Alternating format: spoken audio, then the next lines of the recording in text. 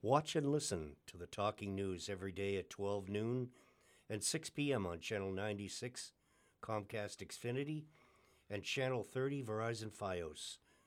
It can also be heard Mondays and Tuesdays at 4:30 p.m. and Wednesdays at 12:30 p.m. on Channel 9 Xfinity and Channel 29 Fios. Listen anytime on the BMC Podcast Network, on SoundCloud and iTunes. Just search for the Belmont Media Podcast Network. And now on to the Talking News. Safety Concerns Aired by Joanna K. Zuvalis. The Traffic Advisory Committee listened intently to comments from more than 30 residents at their September 13 meeting who are concerned about the safety of pedestrians in the aftermath of a crash at the intersection of Lexington and Sycamore Streets, which took the life of a 39-year-old Belmont mother. After hearing 3 hours of comments, which included at least 14 concerns from residents about the safety of several intersections, including Lexington and Sycamore Streets, TAC voted on 2 recommendations which went before the Board of Selectmen for their approval on September 17th. The first recommendation, suggested by Belmont Police Sergeant Ben Malott, is for an immediate short-term solution to add a 20-mile-per-hour speed feedback sign, similar to the one recently installed on School Street near the Burbank Elementary School on Lexington Street near Chandler Street. The second recommendation is for a long-term solution to hire a consultant to gather data to determine if the intersection of Lexington and Sycamore Streets warrants full signals. Director of Community Development Glenn Clancy said he would also ask the consultant for suggestions for immediate solutions. On September 17, the Selectmen approved the recommendation for Clancy to engage a consulting agent to determine if the intersection of Lexington and Sycamore Streets warrants a full traffic light. Clancy said the process to install the light, if it is warranted, would take approximately 1 year, and he estimated it would cost north of $175,000. He will also need to determine how the new light will be funded. The 20-mile-per-hour speed feedback sign recommended by Malott will also be implemented. Clancy said he is taking action on one of the suggestions that a resident made on September 13, Traffic Advisory Committee meeting. He will be installing orange signs underneath the stop signs at the intersection of Lexington and Sycamore, which say, "Cross traffic does not stop," to warn drivers that Lexington Street traffic does not have a stop sign similar to the intersection in Watertown. Selectman Vice Chairman Mark Paolillo asked Clancy if the state law stop for pedestrians within crosswalk signs could be placed at more crosswalks in Belmont, and asked Assistant Belmont Police Chief James McIsaac if he thinks they would make a difference or get damaged by drivers. McIsaac said that the new signs have rubber bases and last longer. Clancy said he does not know where funding for the signs will come from. They cost $400 each. Paolillo suggested putting an article on the special town meeting warrant in November for $10,000 to fund these signs. Realtor Ann Mahone said she plans to donate signs and has secured funding from other donors for signs. Selectman Adam Dash said perhaps they could put out a call to residents to adopt a crosswalk. Clancy said Public Works has agreed to be responsible for the signs if they are purchased and would remove them during snow events. And now on to my colleague Claire. Thank you, Bob. Local police, fire chief played roles in the response to Merrimack blasts by Joanna K. Zavellis. A series of gas explosions, an official described as Armageddon, killed a teenager, injured at least 10 other people, and ignited fires in at least 39 homes in 3 communities north of Boston, forcing entire neighborhoods to evacuate as crews scrambled to fight the flames and shut off the gas. Authorities said Lionel Rondon, 18, of Lawrence, died Thursday after a chimney toppled by an exploding house crashed into his car. He was rushed to a Boston hospital but pronounced dead there in the evening. Belmont Fire Chief David Frizzell is chairman of the statewide Fire Mobilization Committee. The committee is responsible for drafting a comprehensive mutual aid plan that covers the entire Commonwealth and played a role in organizing 14 structural task forces to assist Lawrence, Andover, and North Andover in the aftermath of the explosions. Belmont Police Chief Richard McLaughlin, acting president of the Northeastern Massachusetts Law Enforcement Council, NEMLEC, also responded. Epic response. Frizzell said he just ended his shift on September 13 and was off duty when he got the call. He worked until 1:30 a.m. on September 14, then again from 7 a.m. to 8:30 p.m. that same day. On September 15, Belmont's turn came up for a task force deployment. Assistant Chief Wayne Haley with Lieutenant Jerry Benoit, firefighters William Kaufman and Dennis Ma reported to Lawrence at 7 p.m. They worked a 12-hour shift, responding to minor calls, and spent the majority of their time going from house to house, shutting off gas meters and making sure things were safe. Frizzell said the statewide task force moved over 200 pieces of equipment and over 1,000 firefighters into the Merrimack Valley area between Thursday and Monday morning. We have never moved this much apparatus and personnel across the state or from southern New Hampshire into Massachusetts that I can recall. This was epic, he said. McLaughlin said as soon as he received the pages about the incident on September 13, NEMLEC immediately started mobilizing its resources. A big part of what I do is support whoever is on the ground and get them the resources they need, he said. This was a multi-day event requiring multiple responses over 4 days. He said NEMLEC's motorcycle unit and regional response team of more than 200 officers assisted in the aftermath of the explosions. Belmont police officers Corey Taylor, Alex Chung, Anthony DeStefano, and Billy Watkins helped patrol the Lawrence area and assisted the gas company going door to door on September 13 and 14. NEMLEC demobilized its resources on September 16. Still searching for clues.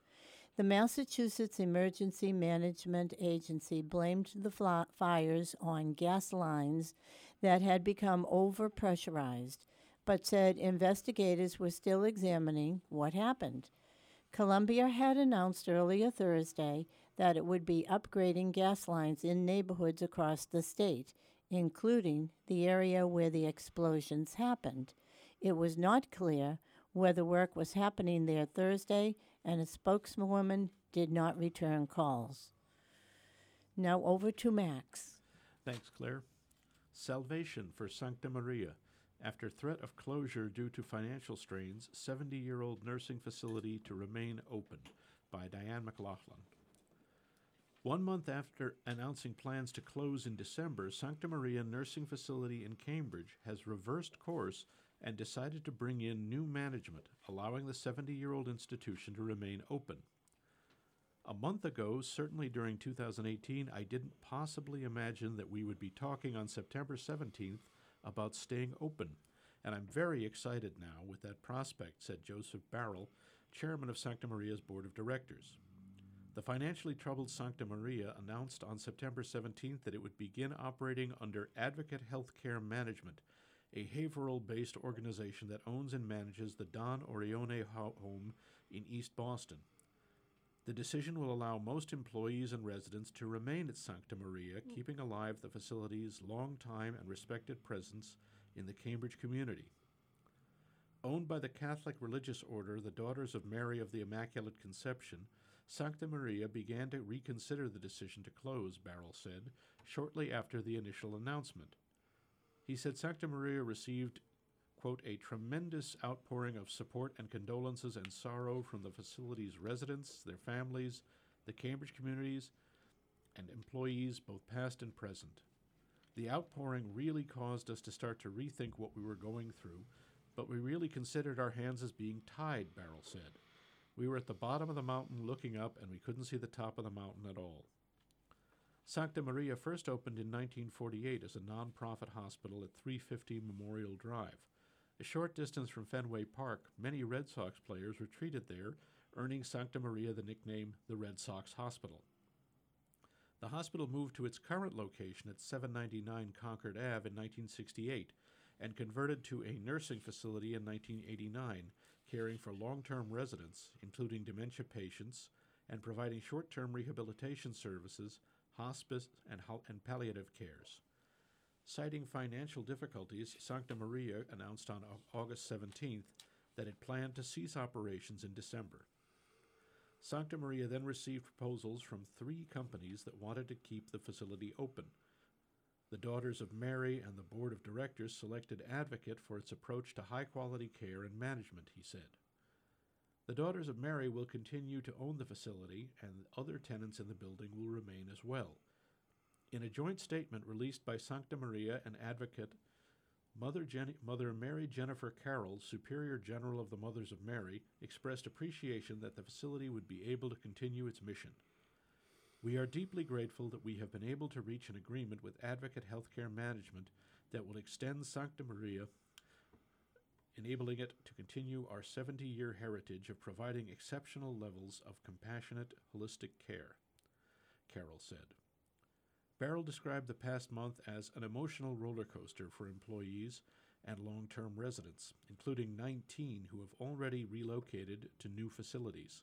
Sancta Maria will welcome these residents back, he said, and work with families to help those who want to return. Sancta Maria's new executive administrator will be Tom Gomez, one of Advocate's partners. He said the Advocate team was humbled to learn the firm had been selected to partner with Sancta Maria. We were absolutely honored by the Daughters of Mary and the Board of Directors that they shared the faith and confidence that they've placed in us to restore Sancta Maria to its heyday, Gomez said. Turning around troubled facilities is Advocate's forte, Gomez said, citing their experience with the Don Orione home. 2 of Advocate's partners, Michael Walsh and William Matsoukas, did similar work with troubled Massachusetts facilities with the Merrimack Healthcare Group, he said. Gomez identified 3 key headwinds that Advocate would confront to stabilize Sancta Maria's finances: regulations, reimbursement, and staffing. State and federal regulations need to be approached as part of a full-time job, Gomez said, adding that focusing on compliance both improves patient safety and helps to control expenses. A primary reason cited by Sancta Maria for the original decision to close involved Medicare and Medicaid reimbursements. Gomez said nursing homes across the country experience issues with reimbursements. He plans to look for opportunities to improve reimbursements while also seeking other ways to control costs within the facility. A shortage of nursing staff in the competitive Boston-Cambridge area has also been a challenge for Sancta Maria. To recruit and keep qualified staff who also share in Sancta Maria's mission of providing compassionate care, Advocate will create an environment that employees will not want to leave. This will include evaluating staff benefits and pay rates. Over to you, Bob. Thank you, Max. Al Natali conducts his final concert by Joanna K. Zavalis. Belmont resident Al Natali, retired professional trumpet player and conductor of his own classic swing orchestra, celebrated his 95th birthday on August the 18th. And on September 13th, he conducted what he said will be his final public concert, with a function room full of fans at the Beach Street Center. Natali grew up in the North End. When he was a young boy, he made a drum out of an oil can and 2 pieces of wood for drumsticks. I used to walk up and down the street, singing and playing the can as a drum, he said. Natali's interest in becoming a professional musician began at the age of 12 when his teachers put a bugle in his hand, which soon evolved into a trumpet. He grew up to become a professional trumpet player and said he owes a great deal to his former trumpet teacher. Natali's career includes playing for vaudeville shows at the RKO Theater in Boston and traveling with the Bob Chester Orchestra. He also substituted for trumpeters who played for Benny Goodman, the Dorsey Brothers, and Glenn Miller. During his career, he also played backup for many famous artists like Bob Hope and the Three Stooges and Liberace. Between shows with the Three Stooges, he recalls playing poker with them. They were very friendly guys. Excellent gentlemen, he said. Natali said one of his greatest experiences was meeting Frank Sinatra. That was my best experience. He said he wrote a letter to him when he learned Sinatra was coming to Boston to perform. And now over to Claire, please. Thank you, Bob. Tennis tournament will raise funds for the Children's Room by Joanna K. Zavelis. Iwa Marama, owner of Belmont Dental Laboratory and former resident, tragically lost her 9-year-old son, Nicholas, after he was struck by a falling tree limb on Shaw Road. The Children's Room in Arlington helped her and her daughter, Ella, cope with the sudden loss. For the 8th year, Marama and Nick's tennis coach, Keith Warner, are organizing a tennis tournament to benefit the Children's Room. The 8th annual Nicholas Marama Tennis Tournament will be Saturday, September 29, 9:30 a.m. at the Winbrook Tennis Courts on Cross Street. 2-time World Marathon Challenge champion, Belmont resident Becca Peasy is this year's opening ceremony guest speaker. After Nick passed away, as you can imagine, it was really the most unbearable time of my life, said Marama. To help me grieve and help me go on in some way, that's when Children's Room stepped in and was there for me and for my Ella, she said. The Children's Room, a Victorian home located at 1210 Mass Ave in Arlington, is a program which offers support for children and teens ages 3 to 18 who have experienced the death of a parent or sibling. It also offers support for parents and caregivers. Marama's daughter, Ella, was 7 when her brother passed away. The Children's Room gave her the opportunity to meet with other children who lost siblings. She was able to find comfort and safety by doing projects with them and talking, helping her realize there are others who felt the same as her, and she was not alone, said Marama. I think it was very, very helpful for her, not to mention to me as a mother who wanted to be there for my Ella and deal with my own grief. It's priceless to have that place. There's nothing like it. I will always be grateful to that place. They really saved my life and helped me to be a mother to Ella and try to go on, said Marama. This year's Nicholas Marama Tennis Open will take place Saturday, September 29th, 9 a.m. to 1 p.m. at the Winbrook Elementary School tennis courts. All proceeds raised from the event will benefit the Children's Room in Arlington. Now here's Max. Thank you, Claire. Long-Term Plans for the MBTA, an editorial by William Brownsberger. Comments are due on the MBTA's long-term plan on Monday, October 22nd. It is a provocative document and well worth a read. The document is available for comment at mbtafocus40, that's 40.com.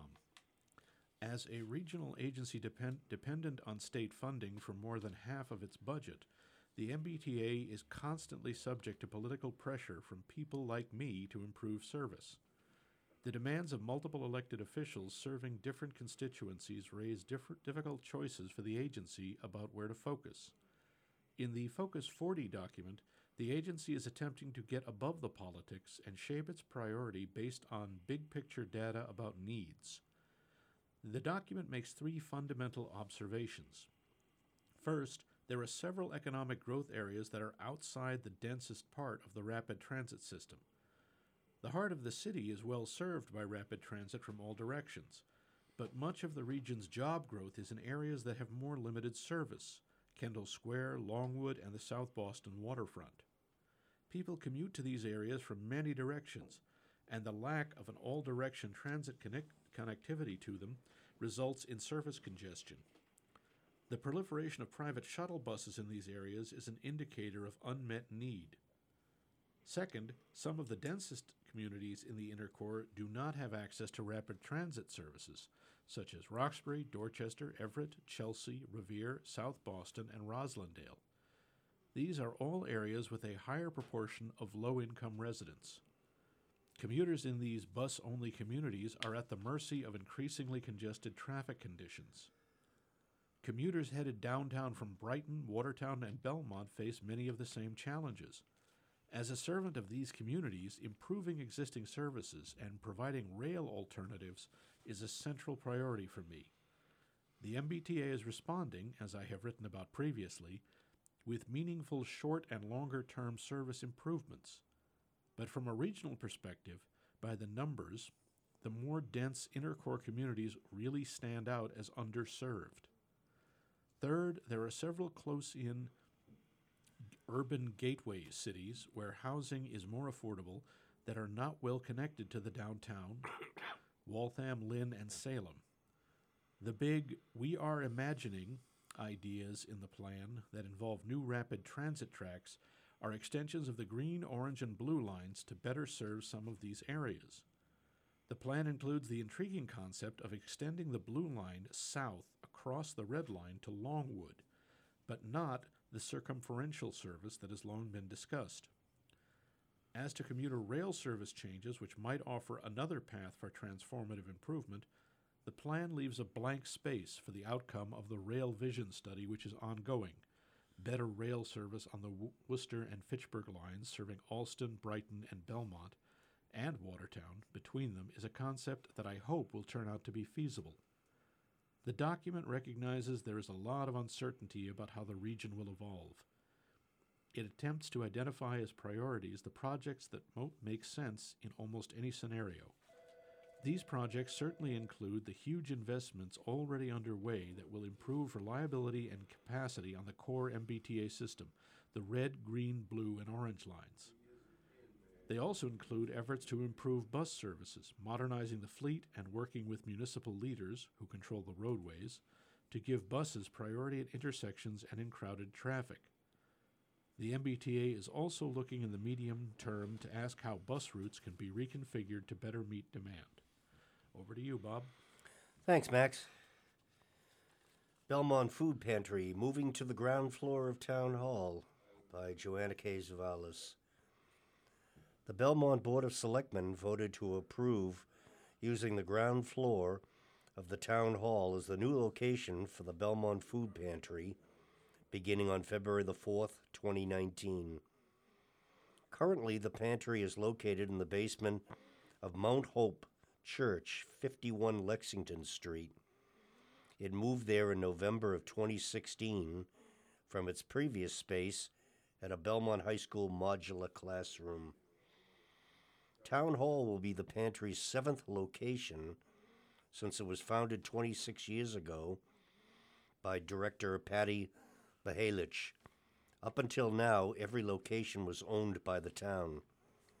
Town Administrator Patrice Garvin was instrumental in helping to find the new space for the pantry. She said the space is currently used for IT training and was formerly an office for the Retirement Board.